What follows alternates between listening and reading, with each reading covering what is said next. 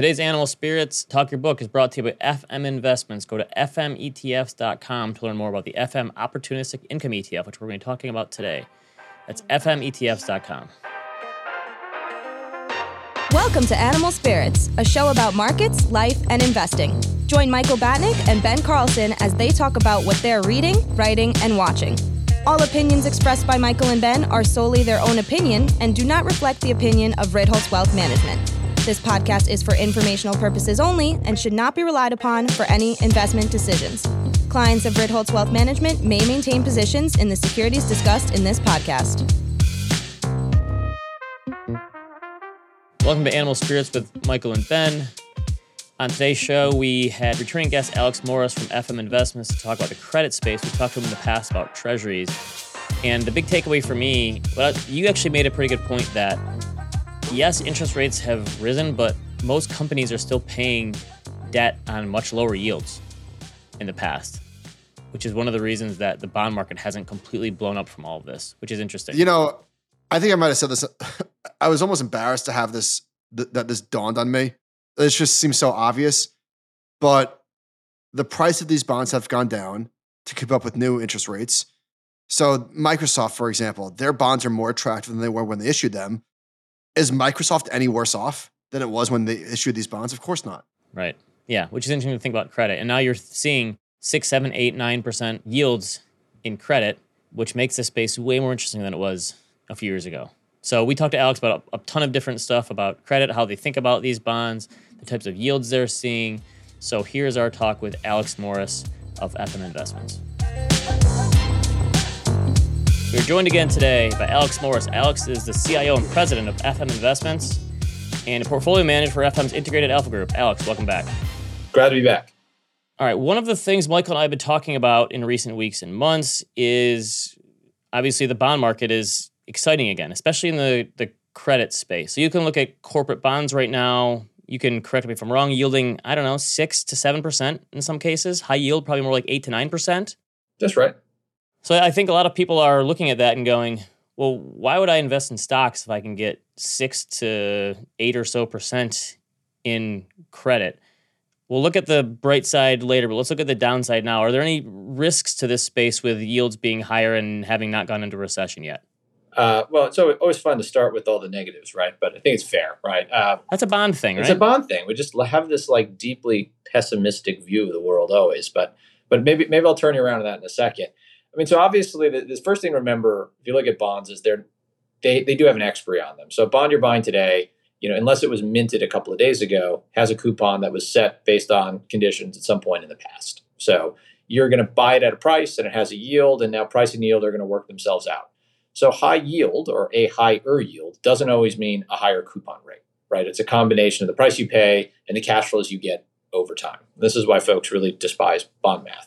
But if you look at, say, some of the high yield or junk names today by rating, they may still have a 5 or a 6% coupon because that's what junk debt, would need to offer to be acquired, say, 2 or 3 years ago, even if it has a 10% yield today. A lot of that is just price change. And that means you're going to get that experience if you stick around till when the bond matures. So there's, aside from the inherent factors of, do you have a credit that might not be able to be refinanced or a business that might not be able to pay it back, you also have to say, am I going to get the return I think I'm getting on the tin based on the time period I want to hold this security? And am I going to get the cash flow I expect? And I think that's probably the biggest downside to investors is not, they just look at the headline yield number. They see that number and it doesn't exist in reality. Now, we're going to next year come up with some products that actually fix that, where you can buy more into the current coupon cycle. So then when you say, hey, it's yielding 6, like there'll be something that actually gives you 6 and sticks with it, as opposed to this sort of accumulation of historical prices and cash flows and other bad things, right? But if we took a turn for just a second, and if I can make just a moment of what maybe of optimism, let's remember that debt is actually like a really deep statement of optimism, right? And we all do this in our personal lives if we have a mortgage, right? Our aspiration is that in the future, we will do better than we are today. And we kind of lose sight of that in bond world. And that Jared Dillian did a great piece on this where he went through the sort of math and the emotions behind it, but it's true. And I think it's a really important point as we look at credits here, right? Hope is not a strategy, but these companies are investing in themselves and they're investing themselves in a meaningful way. And then when we do this underwriting process, it's really to work out, are those aspirations going to be obtainable? And are we going to reliably be paid on those? And that's how we try to find a good credit in this world, even if, some of the ratings, some of the other math doesn't look like it should hold out.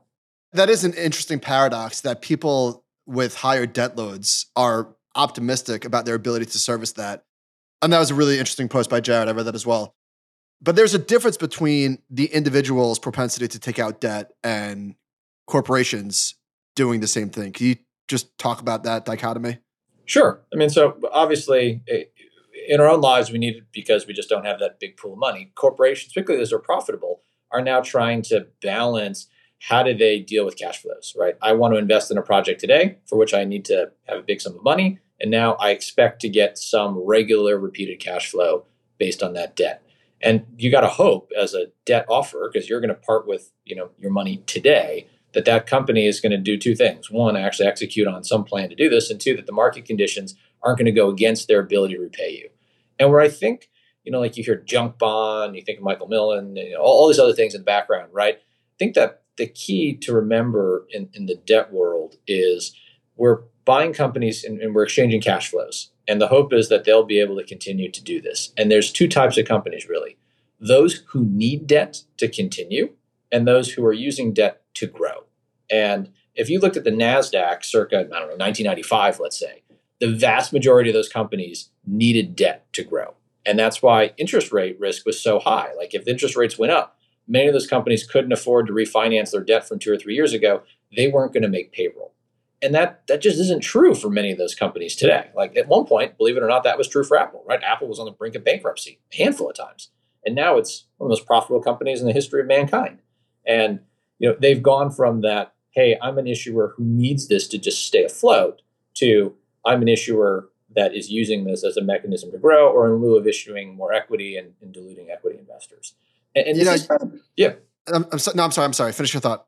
Well, so there's kind of a weird phenomenon, right? Banks also issue debt through bank loans. So we're kind of looking at it through the same way. And a lot of bank loans get re-securitized into debt in the public marketplace.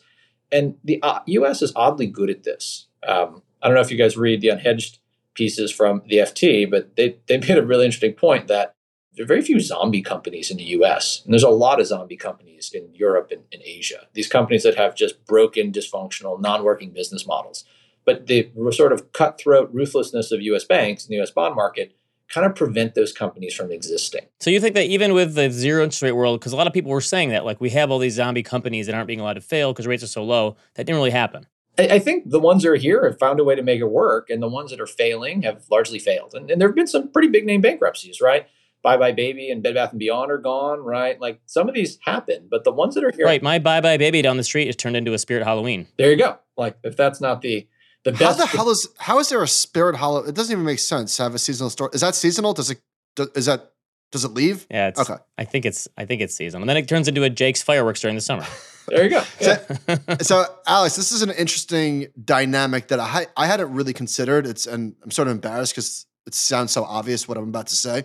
The relative attractiveness of bonds that were issued, say 3 years ago, is better, right? Because prices have come down, rates have gone up on these bonds. But the companies are not necessarily in a worse off position to pay the coupons when they took it out. Like, if anything, some of these companies are actually in a better position. Net interest expense for companies, paradoxically, has gone down because they're earning more on their cash than the new debt that they have to service. So isn't that a weird dynamic where companies are, not in all cases, but in some cases as well off or better off, but their bonds, the attractiveness of their bonds has increased dramatically?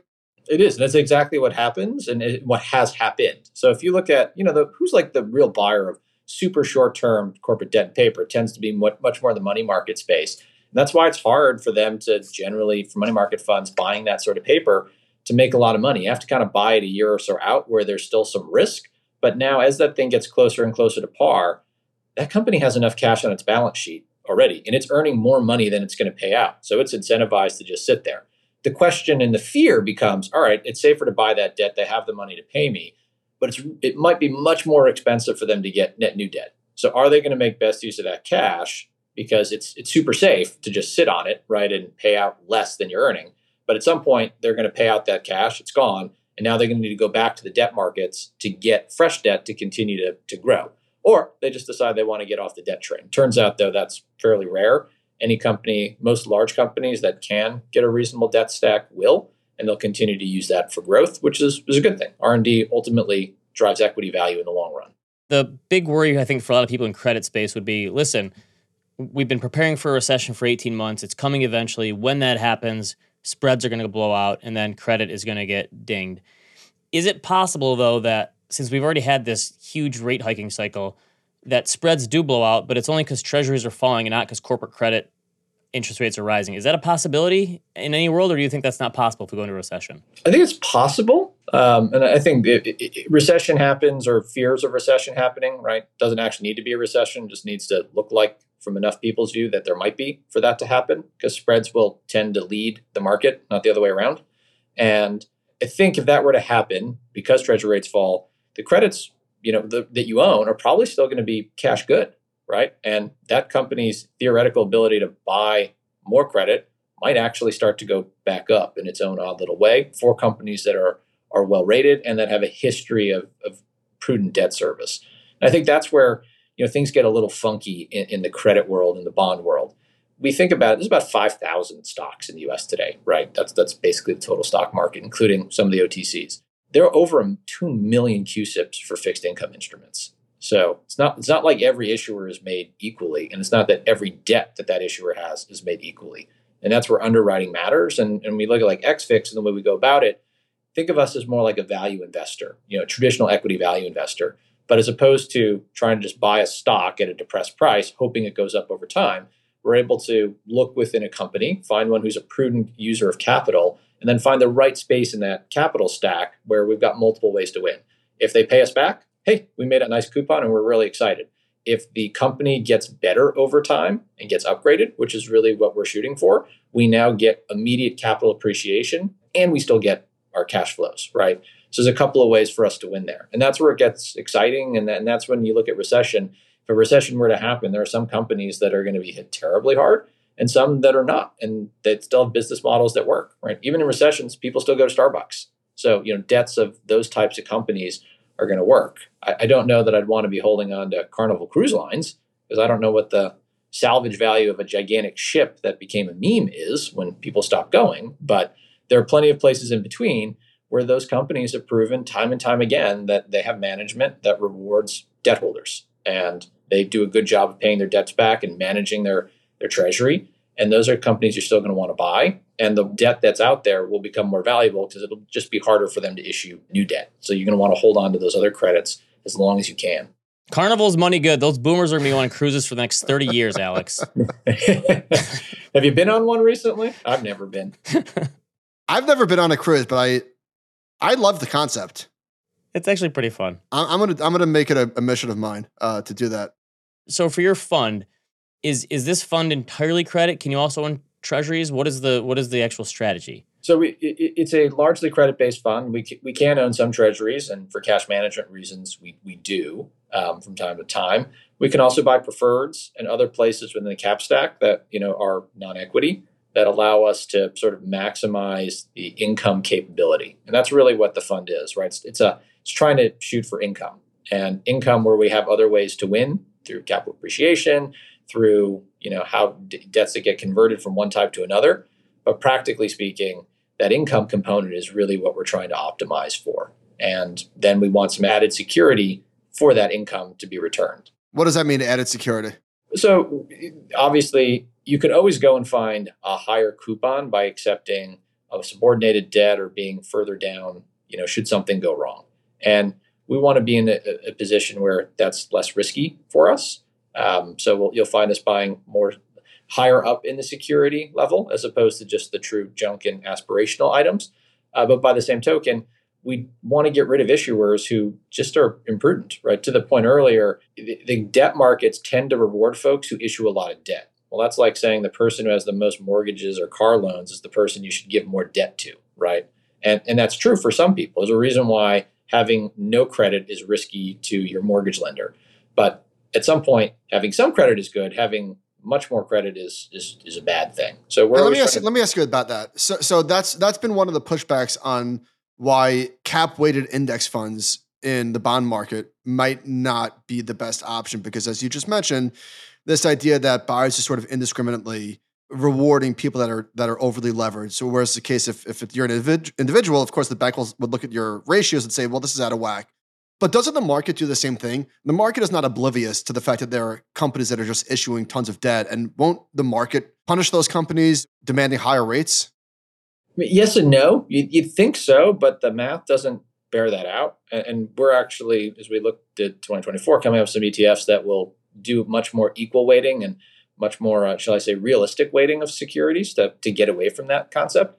But if you look at, say, the 2 or the 3 year credit indices, about 2/3 of all of the names are going to be banks. And it's because banks are prolific issuers of debt, right? They give loans out and then they issue debt to help fund those loans, and that's their business model. But if you go through it even further, if you looked yesterday, like in the top 10 in the high yield space as an example, 5 of the top 10 names were different Ford Motor Company credits that were traded. And it wasn't Ford making vehicles, it was Ford giving out auto leases and auto loans, right? So, and Ford's got everything from, a 6.5% coupon to a 2% coupon, all of which were issued recently and all of which are due in the next 6 years. So it's kind of all over the place. Companies that have an underlying business model where they're cash good tend to not have to take that premium. Companies that issue a lot of debt and don't have a history of actually making good investments with it are the ones where they get penalized. But at some level, in this mad rush for debt, a lot of companies who may not be able to do a whole lot with it are able to raise that credit. And some of them actually pull it off, whether they meant to or not, right? And as a result, there's a sort of indiscriminate buying behavior that happens. And if you talk to folks on very large desks, they'll tell you, we participate in every new issue. And some of that's because some of the larger bond funds have so much money, they kind of have to participate in every new issue because they otherwise wouldn't have anything to invest in. And that would fall outside their mandate. So there's this weird balance of just the supply of capital in the credits world, right?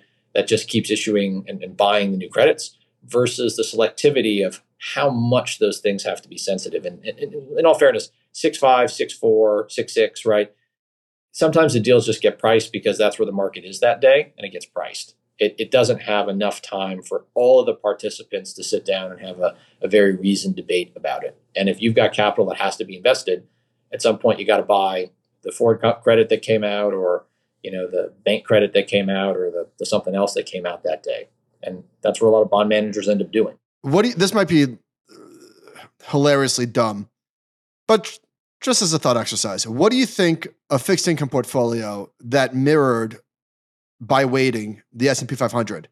So if you have a bond portfolio and 80% of it was Apple debt and 5% of it was Amazon debt or whatever, what do you think that would look like? Would that just look like sort of a generic LQD type of ETF? I think it would look probably fairly different than what you see today. It's just because so much of the debt that's out there, like I said, are just banks. I mean, the bank sector, and call it 20 names, just dominates those indices in general. Okay, right? So the equity market is overweight to information technology. The bond market is overweight to financials? Absolutely. That makes sense.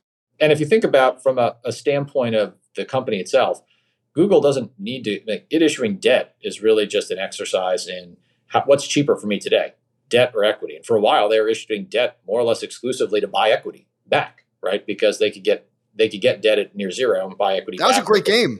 It was a great game. It worked, and it worked for a long time. And some of that debt is still outstanding. And great news is the equity value return was so high that it worked out. There are other companies that tried that didn't work out so well. But, statistically, I think you'd have an interesting portfolio, but I don't know if that's a portfolio you want to own, because the bigger the equity, take the companies in the information technology space, I don't know that those are always the best credits, because many of them now are so profitable that they can command really, really low coupon rates. Some of them trade, some of them don't, right? Like if you take LQD out of it, but look at the AG or AGG or, a handful of these large funds that track traditional bond indices, you'd have to go and check the math out, but I assure you, not every security in those indices trades every day. Right. They all have prices, they have bid-ask spread, but they have no actual volume. And if you go into the muni world, it's even worse. There could be a large percentage of the muni world that doesn't trade on any given day. And you look at a bond deal that comes out, right? Ford has one equity. It's got 1,000 other QSIPs, but a new deal might have 10 or 15 different tranches in it. They don't all become as liquid as folks think. That doesn't say there isn't a market for it. They just don't have trades. Isn't that actually a good thing about the fixed income market? Like they shouldn't be trading so much? Maybe. I mean, until you want to trade and then you're in trouble. Wow. Right? Like there's the balance of liquidity. Like buying more liquid things is better. You can look at an OAS or you could adjust that for duration and say, okay, where do I want to be? And there's that balance. Institutional investor who knows I'm going to hold on to these credits till maturity doesn't care about liquidity at that point. They just want to know that they're cash good. But as individual investors, particularly those looking at bonds or us, putting things into XFIX or SMAs, we care very much about liquidity. We want to know that the price you're getting marked at is a fair price that you could buy or expect to sell at tomorrow. Otherwise, why would you give us your money if the first thing that's going to happen is you lose some percentage of it to bad pricing? And in general, we've done a good job of avoiding that. And you see this all the time, right? Like a bond will come out exclusively in round lots. And the first thing that happens to it is it gets distributed into all these different odd lots. And the odd lots trade with a different price than the round lots. And then you watch as folks who are sellers of it for whatever reason go to a broker-dealer who picks up the odd lots, eventually accumulates them until they get to a round lot, and then it can go off to one of the... Alex, can you just for the listener, just explain the difference between the two? Sure. So folks are very used to going to an exchange to buy a security. You can put one share in and someone will give you a price. That price would be pretty close to the NBBO today for liquid stocks. But in the bond world, you start trading things in $1,000, $10,000 face and you start accumulating a different set of bonds. So the round lot unit in the bond world is worth, a certain trading factor that you see that bid-ask spread on. But now when you're going to sell individual bonds or smaller numbers of them, right, 17 here, 256 there, the actual pricing is different. There's no exchange. A broker-dealer is actually going to buy that from you and probably sit on it for a day or two before they can find someone else to buy it. And when we allocate, we tend to allocate to round lots. We don't tend to allocate to odd lots. It just wouldn't make sense from an investment standpoint. So to overcome that risk, the pricing for an odd lot is just historically worse than the pricing for a round lot. And the broker-dealer industry for bonds is very developed because there's no exchange. So if I have a bond I want to sell, I put out a request to a handful of brokers I work with, and then they'll come back and start bidding me prices. But they're not necessarily aware of what anyone else in that process is bidding. So there isn't this open amount of information. So pricing and execution becomes much more in the manager's hands, which is good if you're good at it. If you're an individual, though, it's kind of bad news because you're not plugged into the same sources of liquidity that the folks on the street are. And you have to really balance those two. And the bigger you get, the easier it is to move, volume with dealers who will give you better pricing, better, overall service. And then don't forget, let's say I try to buy something from a broker-dealer today, go and say, here's what I want to buy. And they know they've got a client that has it. They can go to the client, get the client to sell it, and then sell it to me. But now I got to hope that security makes it to my account on time. So then you enter this whole other world of settlements and it gets complicated. And I think it's why a lot of folks, there's a lot of reasons that bonds are intimidating. And then the actual, hey, I pushed the button, I bought it. And what do you mean I didn't get it in my account yet? Kind of enters the equation. And, obviously we have systems to handle all of that.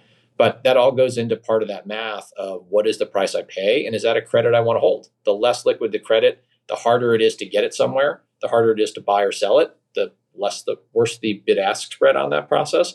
And then you got to start asking yourself, for us as a fund, we're very concentrated in 20 to 40 credits inside of XFIX, but we want to know that we're not going to take 6 months to limp out of a position. So we balance all of the things we want to buy against the ability of it to be liquid, which means we can get out if we need to or get more of it if we need to. But also you as a buyer of the ETF know that price is relatively stable. It's not going to be hit by someone trying to buy or sell on any given day. And then we have to rebalance the portfolio. And what we thought was worth X is actually worth 5% less because that's what the market would give that day for a thinly traded name. So you have to balance a lot of different factors when you're constructing an index. As a buyer or as a potential investor, what's the TLDR? Are you trying to maximize for price stability, for default risk, for coupon, or is it maximum coupon adjusted for all of these sorts of things? How should an investor think about XFIX? So I think investors should look to us to try to make that trade. We are optimizing more towards income for you. So We're not trying to just give you long-term capital appreciation, give us your money, and in 10 years, let's hope it works out, right?